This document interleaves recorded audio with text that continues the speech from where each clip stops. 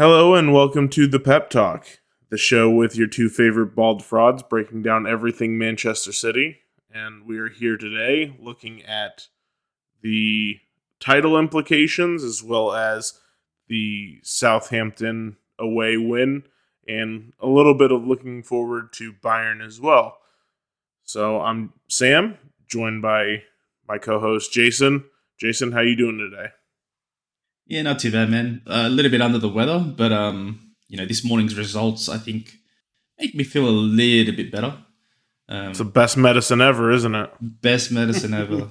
Best medicine ever. Especially when you wake in the middle of the night watching a game, and then the result's good, so you feel a little bit better.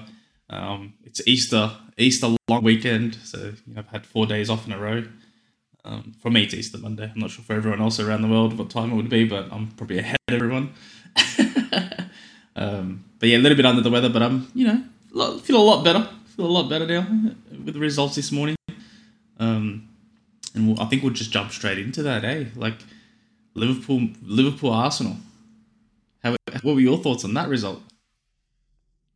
It was great. It was a very odd game to watch because I didn't watch all of it. I watched mostly the second half, and it was 2-0 when I started watching it. So I just thought, damn it, Liverpool, you fucked this up for us. And Liverpool clawed back. I mean, to their credit, they clawed back. And I honestly have just never seen a team so opposite whether they're home or away. It's just so weird. Like, they legitimately look like a 12th place team away from home, but they look like they're competing for top 2 or 3 when they're at home. And it's so odd to watch. That's their form table at home. They're top 3 in the league. They sit behind City and Arsenal in the league table from the home table. Yeah, look, they're a strange team, but yeah, credit to them, man, that they brought it back. They clawed it back. Yeah, I mean, it was a great match to watch. I thought Liverpool should have been able to pull it out. I think Liverpool honestly played better than Arsenal for a good portion of the game, it seemed. I know Arsenal looked like they dominated them in the beginning, but Liverpool in the second half should have scored way more goals. Oh, definitely. I watched the entire game, and then the first 30 minutes, Arsenal were all over them. And I was like saying, wow, these guys look terrible. And I have a few Liverpool friends that were watching the game at the same time. I was messaging, and they were just like, we're gonna get slapped like 4 or 5 at Anfield from Arsenal. And I'm just like, this can't be happening. And then, and I was pissed. As soon as they went down 2-0, and like Arsenal were literally all over them up to that 30-minute mark. And it was 2-0. And as soon as they scored that second goal, and I'm like, God. Because, like, in my opinion, I feel like they had to drop points here for us to have a good chance of winning the title. It's one of the harder games that they've got, probably the hardest game they've got left besides the Etihad on their schedule. So I'm just like, they need to drop points here for us to like have a good chance of actually winning the league. So I was down in the dumps at 2-0 because I'm just like, yeah, Liverpool not coming back in this. They looked, to put it bluntly, fucking shit, right? There was no intensity in defense. There was no intensity in anything they were doing. And then I actually think so. Chaka and Trent, or Henderson. No, it was Trent Alexander. Had a little bit of a scuffle with a bit of pushing, and from there, just the game changed. Like it suddenly woke them up, and then they became intense again. It's like they were getting put all over, and then suddenly they had a little fight, a little scuffle, and then the game changed, and the momentum. Anfield woke up, I guess, and then from that they just got a bit of energy, and they went and scored on the other end 5 minutes later, and then they were in the game, and then from that point they were all over them. It was just literally like a 60 minute, not 60, probably about 55 minutes, where Liverpool were just all over them for the entire game. To me, they deserve the win. So Salah missed the penalty. They had like 3 very, very good chances in that last 5 minutes. credit to Ramsdale, who did some brilliant saves to save them, to basically save them a point. But from my end, I'm just like, a draw or a win, a draw or a loss for Arsenal, it doesn't really matter. You know, with the goal difference that we have, and the fact that we have to beat them at the Etihad anyway, doesn't change whether they drew or lost against them for us personally. Like, if they lost, we would, and then we win out, we only win the league by 1 point anyway. But if we win out now, we tied on points, but we have to beat them at Etihad, and we're already up ahead in goal difference. So most likely we're going to be ahead of them in goal difference anyway. So to me, I look at it and go, draw or loss is just as good as each other. If anything, it's probably better because then Liverpool don't actually get 3 points, which doesn't give them much chance to get into Europe, which means that affects the Jude sweepstakes. Yeah, it's odd because it seems like nobody wants fourth place right now, or it's like a weird musical chairs between all of these teams for third and fourth place, and it could literally be anybody. Like, yeah, exactly. Newcastle looks good right now. United, who knows? But like United are in trouble. Rashford got a bad injury. Yeah, and so they can suddenly go on a bad run of form. They've been so reliant on Rashford scoring for him, so if he's out for an extended period of time, that could literally change the way they play. Especially the fact that they've got games every 3 days. You know, they're still in the FA Cup. They're still in the Europa League. They're literally playing games every 3 days for the rest of the season. So they're knackered already. And if Rashford's out for an extended period of time, they could be in trouble. They could lose it on top 4. Yeah, so it's a weird race, but like you said, like it doesn't matter whether Arsenal lost or drew, really, because even if they drew, basically City's destiny is now in our own hands. Correct. Like if we win out, then we win the title most likely because we're ahead on goal difference. If City beat Arsenal, there's some more goal difference there. And I don't think Arsenal would really catch City on goal difference. That would be tough to do, especially assuming that City win out. That would be tough for Arsenal to do. And Arsenal still has some tough games left. So they could still drop more points. And Arsenal have not had the best form since coming back from the World Cup, honestly. Like I saw a table today showing their form, and their form has dipped dramatically since coming back from the World Cup. And actually, the second best team, City has been the best team since coming back from the World Cup, and Brighton has been the second best in terms of like goal creation. I think even points, but probably not points. But in terms of goal creation, expected goals, expected points, all of that, all of those fun metrics, Brighton is in second above Arsenal, and Arsenal is slipping. So would it really surprise me if Arsenal dropped more points? Especially it seems like they're kind of feeling the pressure and now it's out of their hands. It wouldn't surprise me really at all if City were able to take advantage of this. Yeah, I feel like, look, I think, Arsenal probably will drop points outside of the Etihad game, but I think we will as well. And I think that's why it was so important for them to drop this game against Liverpool, because that's why I felt if they didn't drop points at Anfield, then I thought maybe it would have been too hard for us to win the league. Only because in my mind, I feel like we're not going to win out, right? Everyone's saying like we need to win out. We can do it, but we've got tough games ourselves. We've got Brentford away, Brighton away. We've got the game at the Emirates. We've got the game against Arsenal at the Etihad. But we've got tough games ourselves outside of that.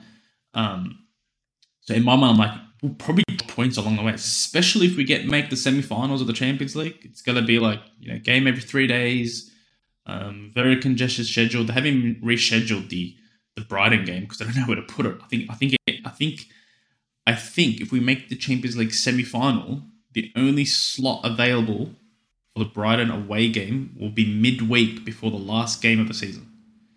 So we can potentially go into the last week basically with 2 games in hand against Arsenal. It's going to be ridiculous. It's going to be ridiculous. So it's a very, very good momentum swing or mental swing for us, I think. I must say, though, it was fucking weird celebrating Liverpool's goals. Yeah, that was odd. Like, especially at the very end in stoppage time, Liverpool had like 4 or 5 chances in stoppage time to win the game. And I was just sitting there like, are you kidding me? And then Arsenal's going back the other way, and it looks like Arsenal's about to score a goal. Dude. And I'm just thinking, you gotta be kidding me. I haven't been that nervous for a neutral game in a while. Yeah, seriously, that was more nerve-wracking than the actual Southampton match. So let's get into that a little bit. Let's start with the lineup. Were you surprised that there were no changes? I don't really think it was too much of a surprise, but I guess were you surprised given that we play Bayern 3 days later? Yeah, that's the only reason. I thought he would change 2 to 3 players, just depending on what needed to be done. So seeing the exact same lineup, because and I guess we'll get into this later when we talk about Bayern. But to me, it's like surely you got to do a couple changes just to get ready for Bayern or to keep the legs fresh for Bayern. But I guess he went with the idea of let's just get the win, get goals, and then I'll do some subs, which he did. To be fair to him, so it worked in our favor. I guess it was a calculated risk on Pep's behalf. You know, try getting and based on how the first half was going, he was probably thinking maybe this wasn't the right risk. But you know, as soon as we went up 3-1, I think, or 3-0, sorry, he started taking off the main your main players like Rodri and. I think he took off Rodri, Gundogan, and Haaland basically all around the 60th minute mark. He took off Rodri and Ake, and around the 75th to 80th minute, and that's when he put on Phillips and Gomez. By that point, yeah. I believe it was 4-1. That's right. Yeah. So from a line perspective, surprising yes or no. He said this a few weeks ago now. I think just after we came back from the international break, he said, or before we went on the international break, he said the lineups pick themselves now. We're in the home stretch. So Pep's been really good this season with keeping the legs fresh for most of the year because it was a World Cup year, so he knew he had to keep the legs fresh. And look, we're in the middle of April with really no serious injury issues, right? So that's credit to Pep, what he's done all season with his lineups. So, and it allows him now at this home stretch of the season to start overplaying players, right? Because they've got the minutes left in their legs essentially. They're not running on fumes at the home stretch of the season because he's rotated really well. And he said it himself. He's like, the lines will pick themselves. I'll pick it based now on who's best in form, and that's what he's doing, I think. So Stones in that midfield role, he's doing it perfectly, so he wants to keep him in it. It'll be interesting if he does it for Bayern, though. That's all. That'll be the most interesting part. What about you? Yeah, how do you feel about the lineup? Yeah, I guess I wasn't too surprised that it was the same. I guess now I'll be wondering if it's going to be exactly the same against Bayern as well, and whether these guys have had enough rest, because I mean, they haven't had any midweek games since before the international break. And the international break is semi a rest for them already. Like their training isn't as tough. They only play maybe 2 games. Some of them don't even play in those games. So I think most of the squad is pretty rested up for this home stretch of the season. So it wouldn't surprise me if he was to just play the same exact lineup again, or maybe make one change. But the lineup does kind of pick itself, so why not play your strongest 11 and keep riding with what you have? I mean, it's working. It's more or less what you should be doing at this point in the season, and it clearly worked. Yeah, we're on an 8-game winning streak right now, so that's probably it's the longest winning streak we've had all season in all clubs. So the form we're in, we're not conceding as much. We're creating a lot more. I think that's the biggest thing. We're creating so much more. Like we went through that period where we looked dire in terms of creation, and it looks like we were doing nothing with the ball. But we're clicking. It's probably the best time for us to click.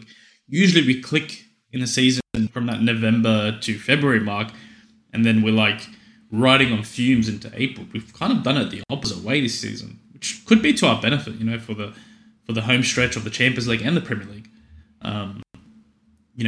Where I feel like in years past, we get to the end of the season and running on fumes.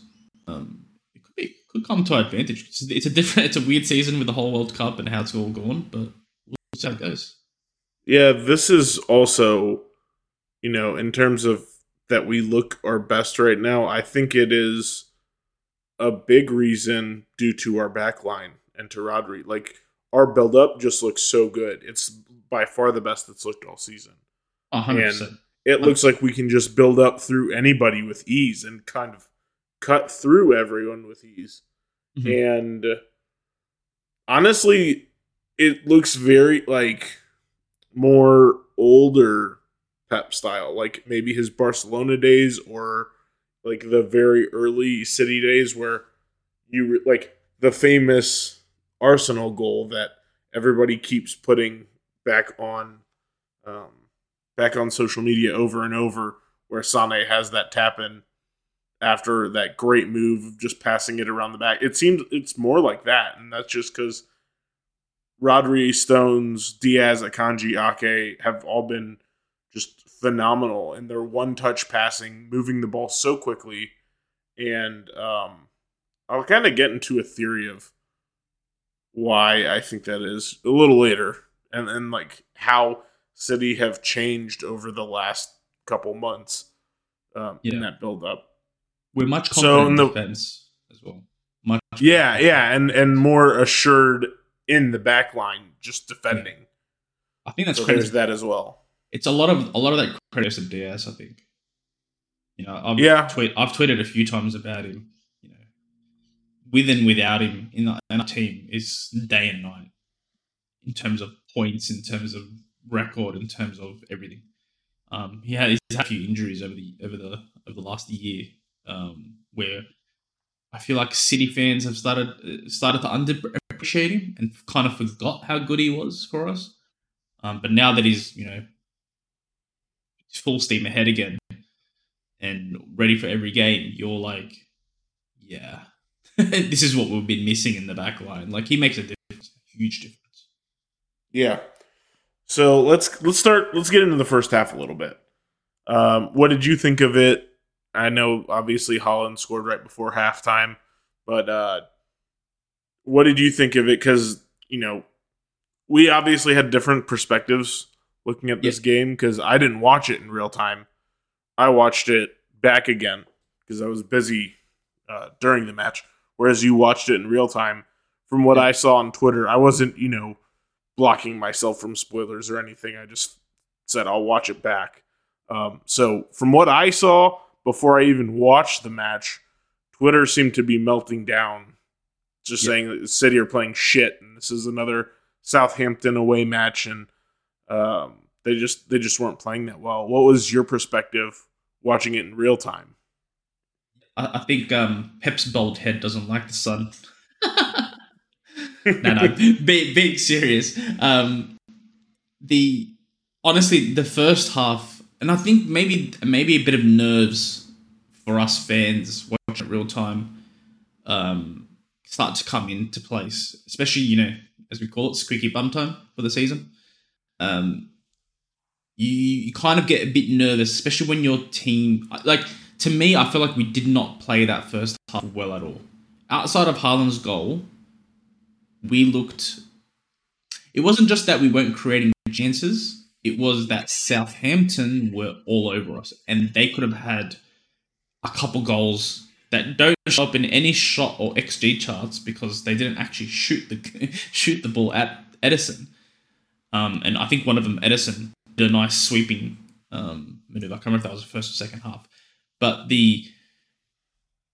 the chances they were having, the way they were playing against us, looked like they were going to nick a goal in that first 20 minutes, right?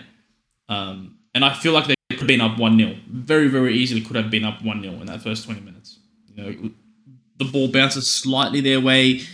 Someone running into the right area, they'll get a goal. And then on top of that, we looked to struggle with their pressing ability. I feel like they were cutting every passing lane. So we didn't have options. They were like holding, maybe you can explain this a bit more technically better than myself, but the way it looked like was they were sitting ahead of our centre backs and basically cutting off every passing lane available from there. So it looked like our centre backs were just waiting on the ball for something to open up, and then nothing was opening up. And then as soon as they passed, that's when they triggered the press. And we weren't dealing with it well at all in that first half. The second half, I think we changed something tactically, and then the subs helped it even further. So when he brought in Bernardo and Kyle Walker for Stones and Riyadh, that changed the game for me. But in that first half, going back to it, no, I was probably part of the meltdown at that time, and I said, we look, to put it bluntly, fucking shit. And we couldn't get through. I'm like, this is just a typical Southampton away game, like whether they're going to nick a goal or it's going to end up 1-1, and we're going to go home crying out of the sun, you know what I mean? But I feel like the Haaland goal helped settle those nerves going to that second half, where it's like, okay, we're up 1-0. Brilliant cross by Kevin De Bruyne, and exquisite finish again by Haaland with his head. Apparently one of his weaknesses is his heading ability, but yeah, I don't think that's much of a weakness, to be honest. And I think that's how I felt about that first half. I feel like we were lucky to be up 1-0, and we were lucky to go into halftime up 1-0, because that changed. I feel like it didn't allow us to panic in that second half, which was good for us, because I feel like if we went into second half 0-0, maybe the dynamic of the game would have been a lot different. What were your thoughts? Because you got to watch it a bit after, and you probably can analyze a game a little bit better when you're not worried about Southampton away and doing all the prayers while you're watching the game. Yeah. So I think that definitely helped me, knowing that we already won 4-1 when I'm watching back the game. Honestly, I did not think the first half was that bad. I thought our buildup was fine. Like you said, you're right in that they didn't really press our center backs, but what they were doing was completely blocking off any access to Rodri or Stones, because their two strikers were basically standing right in front of Rodri and Stones, and then they had central midfielders behind them, so they were basically sandwiched. But I think honestly we did a pretty good job of building up even without them. I think we've adjusted to that throughout the season, and the way we did that was some more direct balls and also switches. I mean, like, the entire first half, Mahrez and Grealish were just wide open, and they kept getting the balls and switches. So normally when we struggle, it's because we're not doing well in the build-up. So we're not even getting to the final third. I think this one, especially in the first 15 minutes or so, I think we controlled the game pretty well. I'd say from about 15 to 25 is when they had a couple decent chances, because they were able to kind of pounce in midfield. Like you said, like once those balls go into Gundogan or De Bruyne or whoever, they're swarming them. But mostly in the first half, I think we did a good job of building up. I think the problem was more coming into the final third. We weren't sharp and we weren't patient enough, because a lot of the great goals we've seen this year are, we start slowly, we kind of lure them in, and then we pass through them and we just go, and then a goal happens. And we tried to do that in the first half, but at some points, like when we build up quickly, once we get into the final third, we slow it back down again to kind of put our foot on their throat and make them sit back and defend in their box. And we didn't do that enough in the first half. Like, we didn't just have them completely pushed back. We just tried to go through the lines and then would end up giving the ball away that way. So I do think the first half was better than what I saw, at least on Twitter or whatever, of how it happened. But because the buildup was still fine. Like, the back five in, Stones, Rodri, and in the back three still did a great job building up. They didn't really have any problems, and I don't really think Southampton had a ton. Like, they had a couple mini chances, I would even say. Like, they weren't even high quality what they had. And, I think we're just so spoiled and so used to a team having absolutely zero chances in an entire game that's not normal. And so I think the quality of the chances they had were pretty minimal. Like, they really didn't have any clear-cut scoring opportunities in the first half. And I think overall they did fine. It was more of the quality in the final third that was lacking, which I think is, if you're going to struggle, that's where you want to struggle. Because if you struggle in your build-up, you can give away cheap goals very easily. Whereas if you're struggling more in the final third, it's like the last pass isn't clicking or the last move isn't clicking. Well, okay, that can be fixed a little easier, and you're still not giving up a ton on the other end. And I think that's where we kind of saw a difference in the second half. And so there was just a little bit more patience, a little bit more quality, and especially Gundogan and De Bruyne, and also, like you said, the subs. So that's kind of how I saw it. I feel like Gundogan and De Bruyne didn't have a good first half as well. They were a bit sloppy. Yes, they were giving the ball away a lot. Yeah. So if you look back to our game against Liverpool, our passes were so crisp every time. And I feel like that's probably more indicative of how we play at home versus away. Usually we're a lot more crisp at home than we are away. You'd agree with that, right? Yeah, and to their credit, like, they were a lot more crisp in the second half. So that definitely helps a lot too. But it seemed like, honestly, so I have a theory, and my theory is that Pep is really looking at what De Zerbi is doing at Brighton, and he's taking some pages out of his book. Because the vertical passing? Well, not just the vertical passing, but it's, before it looked like we didn't want to invite pressure as much as we do now for the last, because De Zerbi's big thing is not just playing out from the back, but he wants to invite your pressure on, right? So he wants to play deep, and his center backs will hold the ball in their own third until you come and get them. So rather than just kind of choke the game off and play the entire game in their third, he wants to kind of draw these deeper lying teams out and play through them. And Brighton do that very well. And City can do that very well, but generally they're not that type of team, in that, like, they are against bigger teams because bigger teams are going to press you more. But in terms of the smaller teams, City just go into their third and just play the entire game in their third normally. And against a team like Southampton, where Southampton isn't going to press your center backs, they're going to press everybody in front of the center backs, but they're going to leave the center backs alone, and they're going to leave Ederson alone. So I think, and it worked one time in the first half, I think it was in the 4th or 5th minute of the game, where Southampton actually came towards them, and they played right through Southampton, and that created probably the biggest chance of the first half that didn't score, where Grealish had that shot and curled it, and then the deflection just missed De Bruyne or Haaland getting a head on it into an open goal. And City played right through them. I mean, it was beautiful to watch.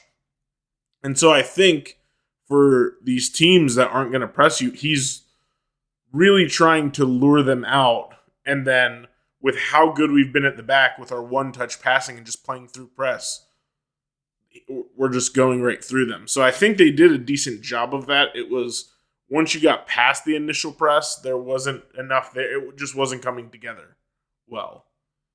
And I think that was more of the problem rather than we can't play out, which I think has been more of a problem against Southampton in previous years, or in previous matches really, is that we just can't play out. Like they cut the passing lanes more, and they're really good at taking the ball from the midfield, and then they have numbers moving forward in a counterattack. And I don't really think they had many counterattacks today.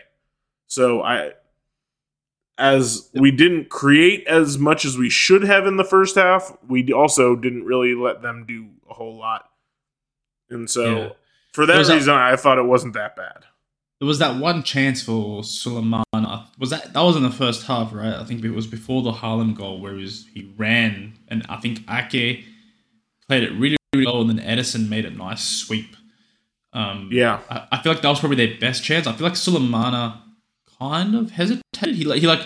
He buckled when he's like, I'm so open here, and then he slowed it down just a tad and allowed Ake to kind of shepherd him a bit more to the left. I feel like that was a big chance for them, but Edison did really, really well. So, and I was something that goalkeeper.com, I can't remember the guy's name on Twitter, but he actually said it was very new for Edison to do that, and it's better for him to do that in a one-on-one situation, to stay on your line. Edison of old would actually go out and sweep earlier, which would give a better shot, an easier shot on target from the attacker, because obviously as your keeper comes out and you're in a 1v1. But for some reason he stayed back, so maybe this could be a good thing for us, for Edison, because I think he did that perfectly. He stayed on his line, allowed Ake to shepherd him left, and then went for the sweep, as Suleimana had less opportunity to actually do something. So I feel like that was a big moment in the game as well, because that, a one-on-one usually with Edison generally ends up in a goal for us, for the opposing team. Yeah, I think he did much better in the one-on-ones. And I think that might be partially due to Ortega as well, because Ortega's very good in one-on-ones. Back at Bielefeld, he was very, very good at one-on-one. And that same goalkeeping analyst, he was on the Esteemed Company YouTube channel. That's right. And it was a great talk. And that's one thing he said is, when he was kind of comparing Ortega to Ederson, is that Ortega was much more fundamental in those one-on-ones where, if they take this step, then you go out and you take one step. And there's essentially just more goalkeeping fundamentals that I know nothing about. And he said Ortega was very good at that. And Ederson kind of went more off of instinct and feeling than the stricter goalkeeping fundamentals. And it seems like he's starting to adapt that a little bit. And that's really nice to see, because I think Ederson did do nice. And the one goal that he gave up wasn't really he couldn't really do anything about it, quite honestly. Yeah. That goal was more like, we don't want to give away a penalty, dribble around 5 players. Yeah. And it was one of those things where you're up 3-0, it's like, whatever. So let's move on to the second half. What did you think of the performance in the second half? What did you think changed? I know we talked about that a little bit, but how did you see the second half performance overall? Well, to give you some stats, so the first half we only created 0.83 XG. The second half we created 2.08. So that tells you straight away that we changed something in the second half, or we were more or less sloppy. But I feel in that second half, so I feel like the first 10 minutes was much of the same. It was a little bit better, but not much different from the first half. But because of the 1-goal lead, it allowed us to be a bit more relaxed. That's what was so important of that Haaland goal in the first half.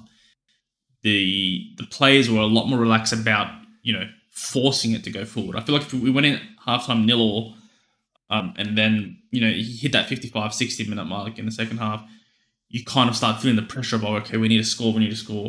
But because of that goal lead in the second half, it made the second half a lot easier, naturally. But I actually feel the subs is what changed it for us. So he subbed on Walker for Stones, and Bernardo for Mahrez. And Bernardo kind of went into that right midfield role, and then I think Gundogan dropped next to Rodri, and it kind of changed the dynamic because Walker went out really, really, really wide. And, as Pep said in the press conference, Walker can't play that inverted role in midfield, so he doesn't want Walker there. But as soon as he brought him on for Stones, he pushed him out really far wide, and it kind of opened up the pitch.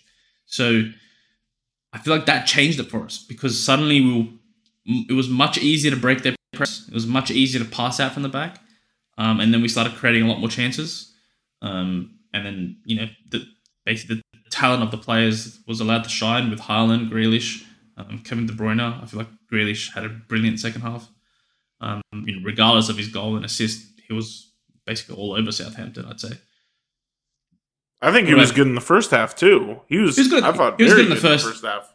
He was good in the first half, but I feel like we weren't getting the ball enough out to him as much as the second half. Second half, I feel like he had a lot more on the ball, and he was just.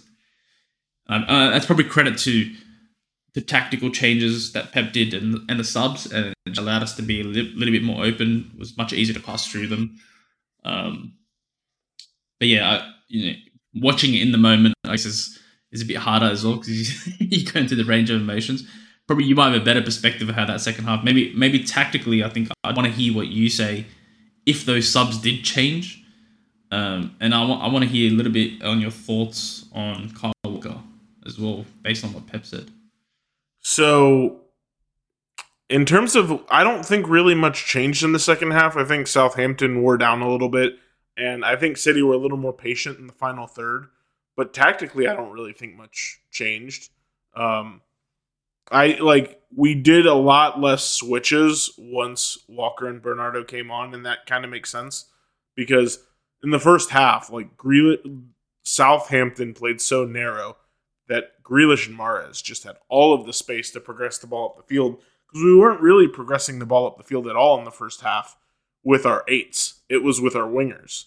And Grealish was getting a lot in behind, and that's kind of how he scored his goal. Is he was just streaking down the side, and also, so the two subs that were made, they look like they would change the formation, but they didn't change the formation. They just changed the positioning of the players.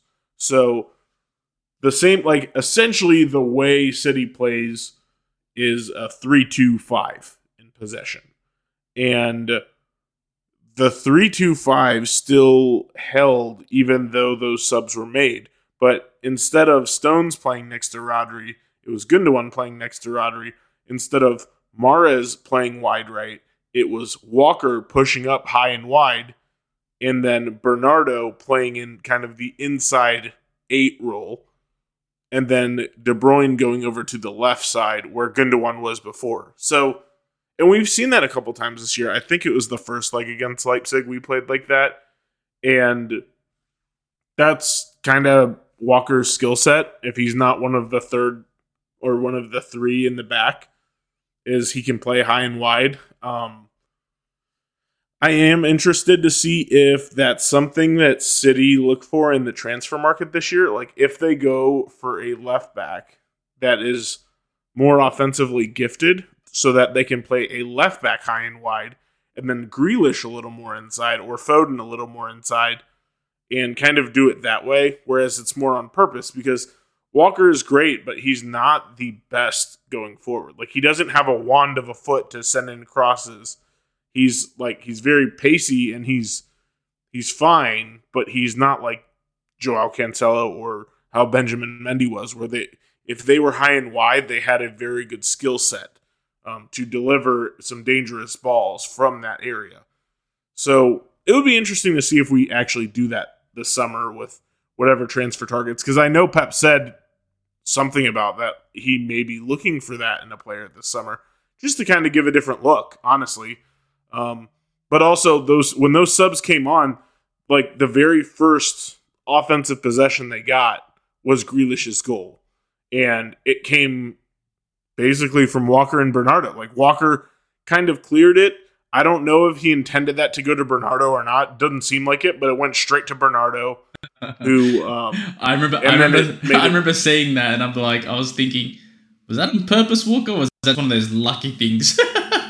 Yeah, I don't think it was on purpose. If that was, then fair play to him. But it just made its way out to Grealish, and Grealish did the rest. And I think at 2-0 and Southampton, you could tell they were tiring because the way they play, that's incredibly tiring to be organized and play a little higher up the field. Like that's very tiring when you don't have the ball, and they still didn't have the ball very much. So I think that was incredibly important for City to just keep wearing them down, and at 2-0, the floodgates just kind of opened, and City were able to turn it on from there, and then they were also just able to shut the game down when they wanted to shut it down. The defending on Southampton's goal was just so poor. And I'm sure Pep will have words with the whole unit on that. But other than that, I think it was a pretty professional and well-rounded performance from City, and especially in the second half. Like they created more, they created good chance or good goals and good chances for the players, and overall you can't really hate on a 4-1 win. You know, it was well done, and City took their chances. So but tactically, you know, the positioning of the players changed. It changed a little bit, but overall, I think it was just a little bit better execution in the second half and the final third, which led to the more goals and also just higher XG. We got to talk about Haaland's overhead scissor kick. I thought he only scores tap-ins. That's a tap-in. Are you serious? He tapped it in off his foot and went into the corner of the net. Are you serious? It's tap-in. That was... I didn't think he had that in his arsenal, quite honestly. And the entire move just to get there was beautiful as well. Like we said, like Grealish, I thought was very, very good all game. Maitland-Niles was just... He terrorized Maitland-Niles the entire match. And I kind of feel bad for Maitland-Niles, but yeah, he really did. And he could kind of do what he wanted out there on the wing. And this time he delivered a ball, and it was, you know, not the greatest, but it was good enough to get to Haaland, and good enough for Haaland to get that goal in. Because that was just, I mean, he just amazes me more and more every week. And he's now 2 goals away from the Premier League record, from tying the Premier League record. And we have 9 games to go. Yeah, look, I feel like we had a little segment about Haaland on every podcast that we do on how amazing this player is. And how, there's not enough words that you can put into place for him, honestly. Like, that goal to me is like, are you serious? He's like, really? You just did that? And it goes to show as well, you put the ball on a plate for him, and he's going to do something with it. He's going to score. You know, it's like that goal that he did against Dortmund with, you know, Joe Cancella's pass where he like put his boot up like, yeah, like backheeled it almost. Yeah, like a good 2 meters in the air with his foot, and just like Air Jordan it, and just like, yeah, no worries, I got this. Just give it to me somewhere. I'll figure a way to put it in the back of the net. He has an amazing ability just to put the ball in the back of the net. It is absolutely crazy. He's on 30 Premier League goals with 9 games to go, and he's been injured for 2. He's got more goals than Chelsea has this entire season, and they've played 2 more games than he has. I don't think people appreciate how ridiculous that is. Yeah, I mean, he is. We've never seen anything like this, and what I think is, again, I guess impressing me more now that I'm appreciating is like he can score in a million different ways, and that's really the mark of a good goal scorer. is that you don't just score in the box. You can score, like, he scored goals outside of the box. He scored goals with his right foot. He scored header goals. He scored bicycle kicks. He can score in a million different ways, and that's really the mark of a good striker, because the ball's not going to be right on your perfect foot in the perfect situation every single time. And he's shown that, obviously we City look to deliver quality balls to him, and he's been in the right position for many of them. But hey, if the delivery's not perfect, he can still put it in the net. And I think we see that from like his days at Dortmund and even Norway. Like, he still scores a goal a game for Norway, and he doesn't have nearly the talent there. So it kind of shows that he just, like you said, he just finds ways to. There's that you just can't teach that. You just can't. No, you can't. And it's incredible. It's incredible to watch. I can't believe he plays for us, and I hope he can recruit Jude Bellingham to come and do the same. Look, we've had players like Aguero, and everyone. I keep hearing, you can put any striker in City and they're gonna score 30 goals. No one's done this. We've had fucking Sergio Aguero. Like, come on, guys. Sergio Aguero never did this. For how great Sergio Aguero was, he was not this much of a absolute menace when it came to putting goal in the back of the net at this rate. Like, the rate that he does it is just insane. He is absolutely insane. I feel like we could have a 20-minute podcast every week just about Haaland and how good he is. We really could. at putting the ball in the back of the net. Like, oh, jeez. Just rename this the Haaland Talk. I might call this podcast "Sunburn in Southampton." Bald heads burn in Southampton. We'll see. I like that. So look, I feel like the result, once we went up 3-0, was kind of secured. Just quickly, who was your man of the match? I would probably give it to Grealish. I thought he looked the most threatening all match. And like, he was just, even without the goal and assist, I thought the goal was underrated, to be honest. Just like have the awareness, and then outside the boot, just kind of put it right over Bazunu. That's not easy, because he was pretty close to it, and that was a nice finish, good awareness. But also, like, he was just threatening the entire game. Like, everything seemed to progress the ball up the field. Everything seemed to go through him. Also underrated was the pass he made out to De Bruyne for the first Haaland goal. Correct, yeah. That was really, really good. And he was kind of like almost in the quote-unquote 8 role. I know they're in the final third, so players are always switching around and stuff. But De Bruyne was out wide, and he was inside and kind of passes it right through a sea of players right into De Bruyne. So, like, it's really nice because he's a very different winger than City have had before, is that he is a controlling type of player that Pep likes, and most of those wingers that we've had are not like that. Like, Sterling isn't like that, and Sane wasn't like that, but Grealish is. But then even also Grealish has this... Yeah, Foden is a little better, but it isn't like Grealish. But then also Grealish, like, he's finally starting to show that he can threaten defenses the same way any of those guys can. And obviously, like, Foden is special in a completely different way, but Grealish, I think that was kind of the part that was missing from his time at City up until 3-4 months ago, is that Grealish kind of did all of the things that Pep expected of him and wanted him to do in terms of keeping the ball and progressing play. But now he's more comfortable to pick his spots and attack when he wants to and defend when he needs to and slow the ball up or speed it up or whatever he has to do. And now it's just all coming together, and it is so beautiful to watch. It's just absolutely beautiful to watch, because you're now starting to see the £100 million price tag that City bought him for.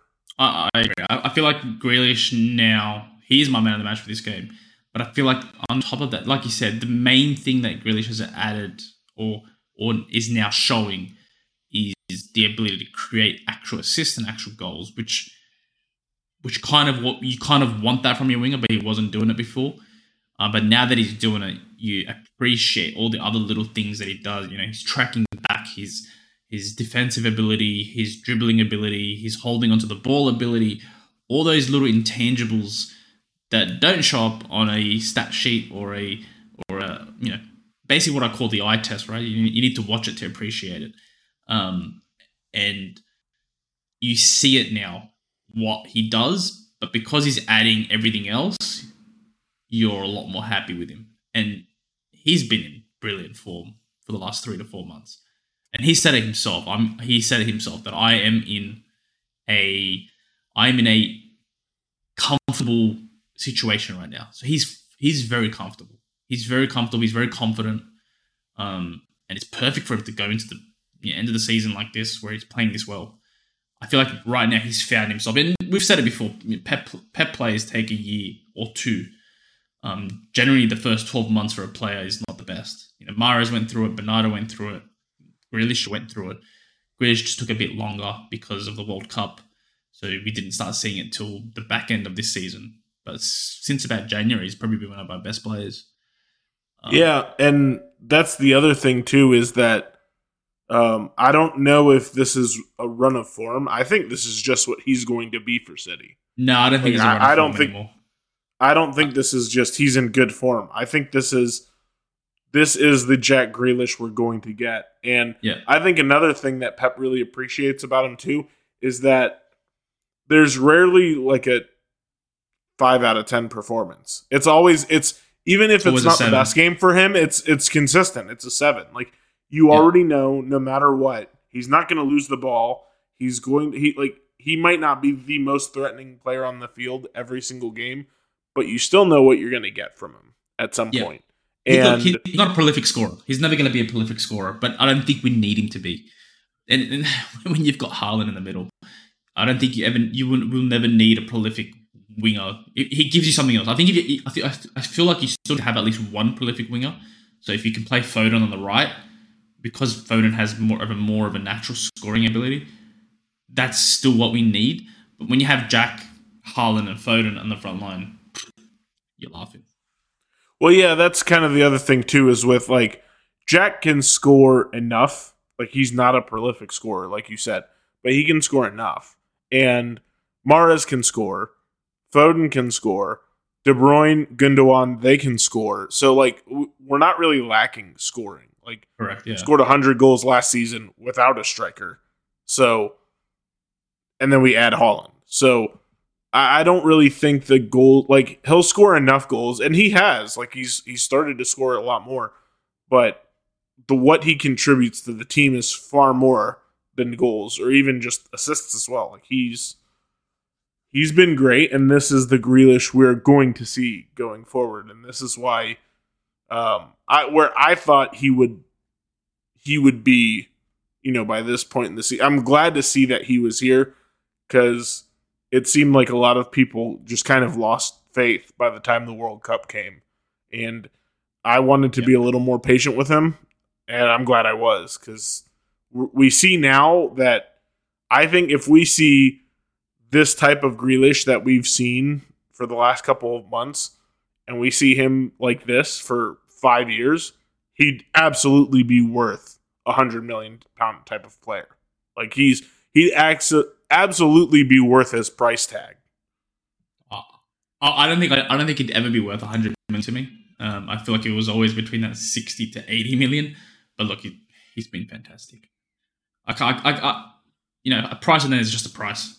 Doesn't really matter. If we get Jude Bellingham for 130 million, he's going to be a 130 million player next season. Probably not. But it doesn't matter as long as you get the right profile of players in the team. Whatever they cost, as long as the finance guys can make it work, who gives a shit? That's my opinion. Look, I kind of liken his career a little bit too to like someone like Kyle Walker, where we paid a record fee for a fullback for Kyle Walker, and Kyle Walker was good at Spurs, but he wasn't like world class, and he comes to City, and now we look at it and we're like, oh, $50 million for Kyle Walker? He 100% is worth the price tag. Yeah. But at the time, you're thinking, like, he's good, but is he worth the most expensive fullback in the world? And he's, Walker, I believe, was 27 when he came to City. So, I mean, I think there are parallels there. And now that we look back on the career Walker has had, we say, yeah, he's absolutely worth that price tag. And I think we're going to do the same thing for Grealish in 5 years from now. Yeah, probably. Yeah, because I think their price is a price, and the price is going to keep going up. $100 million for Jack will just be like, it's a normal top tier player, so it doesn't really matter. Same thing with Kevin De Bruyne, $55 million flop, reject, Chelsea reject. Look, I feel like the way he's played, I'm happy. I'm happy the way he's playing, and he's probably going to be a staple in our lineup for a while. I'd say. I don't see anyone taking his spot from him for a while.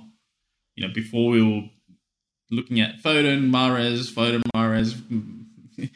Should we play Grealish or Mahrez type of thing? Or, leave Foden on the left because you want Foden, but I feel like now it's Grealish. It's Grealish is to lose. He's got that position on lockdown basically. So just talking about the end of the game, and we've talked about a little bit Liverpool. How do you feel about the title race right now? I feel much more confident, honestly, because now, I mean, the biggest thing is you just have to beat Arsenal at home. You have to do it. And I think Arsenal is going to start feeling the pressure because they've never been in something like this. And they are a really young team. And this is the adversity that they're going to have to face. Like, they're going to have to get used to this.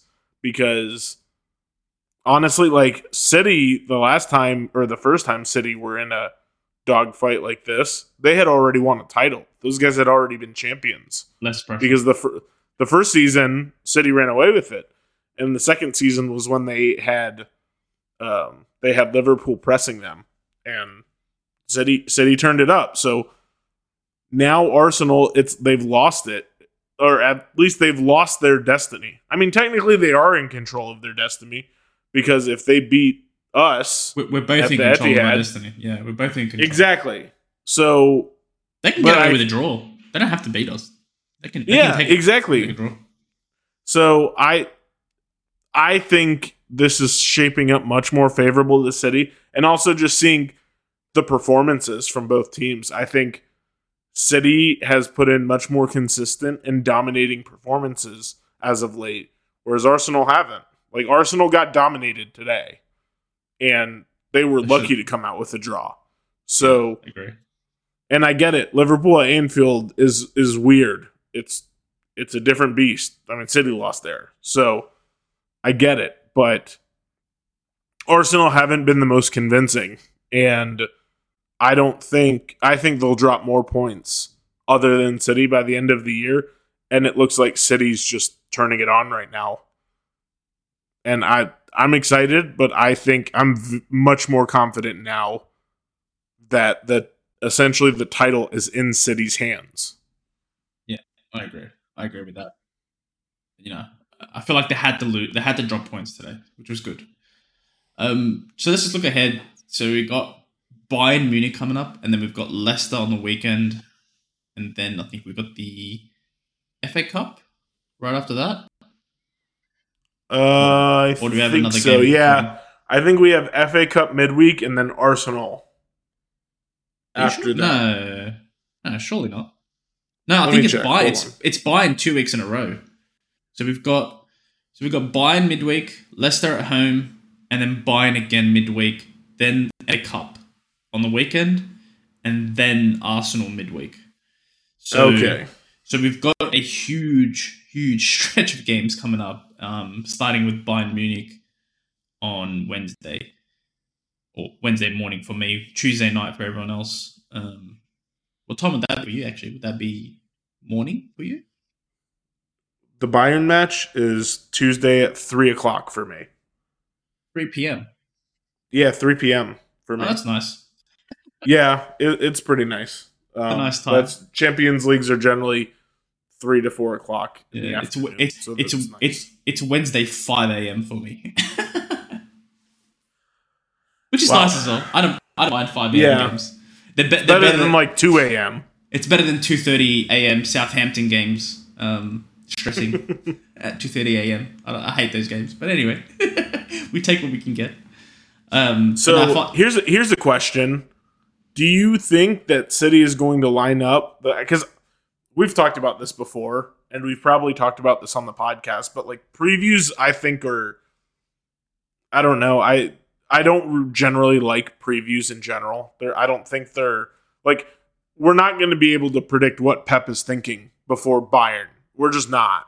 So especially with Tuchel. Like for me to kind of make a prediction, I feel like that doesn't really add much value to a conversation. But with that being said, do you think that City is going to stick with the same lineup that we saw today and that we saw against Liverpool? Or do you think there's going to be, if there are any changes, there would be some changes? Like maybe Bernardo in somewhere, maybe Alvarez in somewhere, or maybe Walker. Who knows? Do you think that'll happen, or do you think we're going to see the exact same team? It's hard to know. So Pep will obviously know how Tuchel plays. And look, I think Tuchel, it's at the Etihad, right? So Tuchel's not going to go full guns blazing at the Etihad. He's going to sit back. He'll take a 0 or a 1-0 loss, and then take that back to the Allianz. So like to me, yeah. Look, it's very, very hard to predict. The only nailed starters obviously are Jack, Rodri, Haaland, Kevin De Bruyne, and Diaz, Edison. They're the only like legit. Probably Ake as well because he subbed him off on that 60 minutes, right? So you know Ake's gonna play. So to me, they're the only locked down starters, right? So whether he plays Walker, whether he plays Stones and puts him back in midfield, I don't think Stones played that great against Southampton. He was a bit sloppy in that first half, and then some of the second half, and then that's kind of why I did the subs. But it all depends on how he thinks Bayern are going to set up, and he'll adjust based on that. I feel like maybe Bernardo needs to start that game. I know Riyad Mahrez has been a staple in past Champions League, but there's a high chance that Bernardo starts that game on the wing and then have Grealish on the other side. And that way you get total control, you get a bit more legs in midfield. But it just depends on how he wants to do it. So for me to try to even predict what he's going to do is like, Pep. Just look, as long as he doesn't start no defensive midfielders and Bernardo at left back, I think I'm happy. Like, I'll be satisfied with any lineup he chooses outside of that, whether it's Walker or Stones, Haaland in the middle, Jack on the left, etc. It doesn't really matter. Obviously, Foden can't play, so it can't. So in a way, the lineup starts picking itself, if you know what I mean. We've only got 16 players really to pick from when you think about it, and one of those 16 players is Laporte, who's not going to play. So now you're down to 15. Do you know what I mean? Do you see what I mean? How the lineup started to pick itself? Yeah, and that's honestly.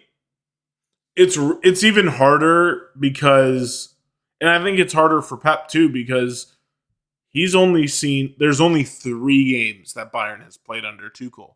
So, Pep doesn't even know what Tuchel's going to do. Didn't they lose one of the games as well? They lost against. They lost to Freiburg in the Pokal, which and then they beat him on the weekend though in 1-0. In the Bundesliga. Yeah. So but the weird thing is like. The Pokal is essentially like the FA Cup for Germany, but that's a big deal for Bayern. And the fact that they lost to Freiburg, who's not good, that was interesting. And from what I know about Bayern this year is they're kind of struggling for goals. I know their goal record has been great, but they really miss Lewandowski. Like they really miss a nailed-on goal scorer. So I really don't know how they're going to play. But also, remember, Tuchel beat City in the Champions League without a nailed-on goal scorer. So, honestly, I don't know. I don't even think Pep knows. I know they haven't done the back three, really. Like, they've played at least nominally more of a back four, and Cancelo hasn't really played as much. I thought it would be somewhat of a back three, and Cancelo and Davis more as wingbacks, but none of us know. I don't even think Pep does, because Tuchel is also very good tactically. So Yeah, I feel like against City he will go with a back three though, right? I don't know, because he does like to press. I think that, with Chelsea, he's tried to press us and it just didn't work. I don't think he had the players to do it either. But I think he'll try. I highly doubt that he's just going to sit back and defend with this Bayern team. And I don't think this Bayern team can do it. You don't think he'll play on the counter? I don't think he will. I mean, they'll take their chances on a counterattack, just like City do. Like, City still have counterattacks, but I think he's going to want to control the game just like he always does. And I think he has a better team than he had at Chelsea to do it. So why not? Mm-hmm. I feel like that is essentially like playing scared for Bayern. Like, you're Bayern Munich. You're one of the best teams in the world. Are you really going to go to the Etihad and play scared and essentially just try to defend on the counter? I don't think they're going to do that. I think they're going to press, and, Tuchel might change it up if City just start breaking right through that press, but I think they're going to try to go toe-to-toe with City because it's Bayern Munich at the end of the day. Yeah. It's going to be interesting. It's one of those games where I think we need to win as well. I don't think... I wouldn't be confident in the two legs if we go in a draw or even down. I don't think we can win away. We can win away at Allianz, but I don't think if we go down 1-0 at Etihad and we go to the Allianz down 1-0, it'll be a lot harder to get a result there. So I feel we need a goal or two here. Yeah. We need to go up a goal or two here and go back to Munich. Yeah, I feel like it's gonna go similar to the semi-final against Madrid last year. We're gonna go guns blazing to start the game. That's what I feel right now. That we need to go guns blazing to start the game. I'm hoping for a Haaland hat trick, please. Please. Yeah, and Haaland does like scoring against Bayern, so there is that as well. He does. I do think if there's one weakness in Bayern's team, their backline is incredibly inconsistent. They have Upamecano and Pavard and De Ligt, who are just they're all talented guys, but they're not the most consistent of players. Yeah. And it wouldn't surprise me if Haaland really got after them. Yeah, it's going to be an interesting one. That's for sure. It's an interesting one. All right, score prediction. Go for it. 3-1 City. Ooh, confidence. Wow, really? What about you? Yeah, I'm doing it. I'm going to go 2-1 City. I'm going to go 2-1. I'm hoping for a 2-0. That's what I think we're capable of doing, but at least the away goals don't matter anymore, which is nice. Yeah, which is nice, exactly. I'll take a 2-1, but I'll be more happy with a 2-0 for sure. But my prediction is going to be 2-1. They'll nick a goal. They'll get a goal on a counter attack or from mistake. They've got very good ball winners in midfield. So I feel like they'll punish us at least once. And I'm just looking for a classic CL Haaland performance where we go up 3 in 20 minutes and then Bayern just look shell shocked. But that's me hoping. And that's the great thing about Champions League games like this, especially against big teams. You just don't know how they're going to go. It's basically a coin toss. Performance on the day, little bounces. You need a bit of luck to go far in the Champions League. So let's just hope the luck's on our side on Wednesday or Tuesday night for everyone else, or Tuesday afternoon for you, and then go from there. I'm looking forward to it. I am looking forward to it. I kind of... So, Premier League games right now are, tight and stressful because you're in a title race and you need to win every game, basically. So you just need a score. But I think in Champions League, it's just so unpredictable. So you kind of enjoy them a little bit more. Yeah, I think so, too. And, yeah, I agree with you. I think we just need to jump on them from the beginning because Bayern is, if you talk about mentality monsters, like Bayern and Real Madrid are the types of teams that really give you that. Like Bayern is not, nobody on the team is scared of City. They're not, they don't think they're inferior. They have World Cup winners. They have Champions League winners. Like they're not going to just lay down. I highly doubt that. Like City, so if City do blitz them, like it's still not over. So yeah. I hope we do, and just to kind of cut off the snake's head sort of thing. Because if you don't, then they can always come back. Yeah, and that scares me. Let's be honest, Cancelo's going to get an assist or a goal against us. If he plays. If he plays, yeah. Hope he doesn't. I mean, I would honestly like that matchup of him versus Grealish, though. Like, yeah, I think that very much favors Grealish. And even Pavard, like, Pavard is a better defender, but he's not super quick. So I think Grealish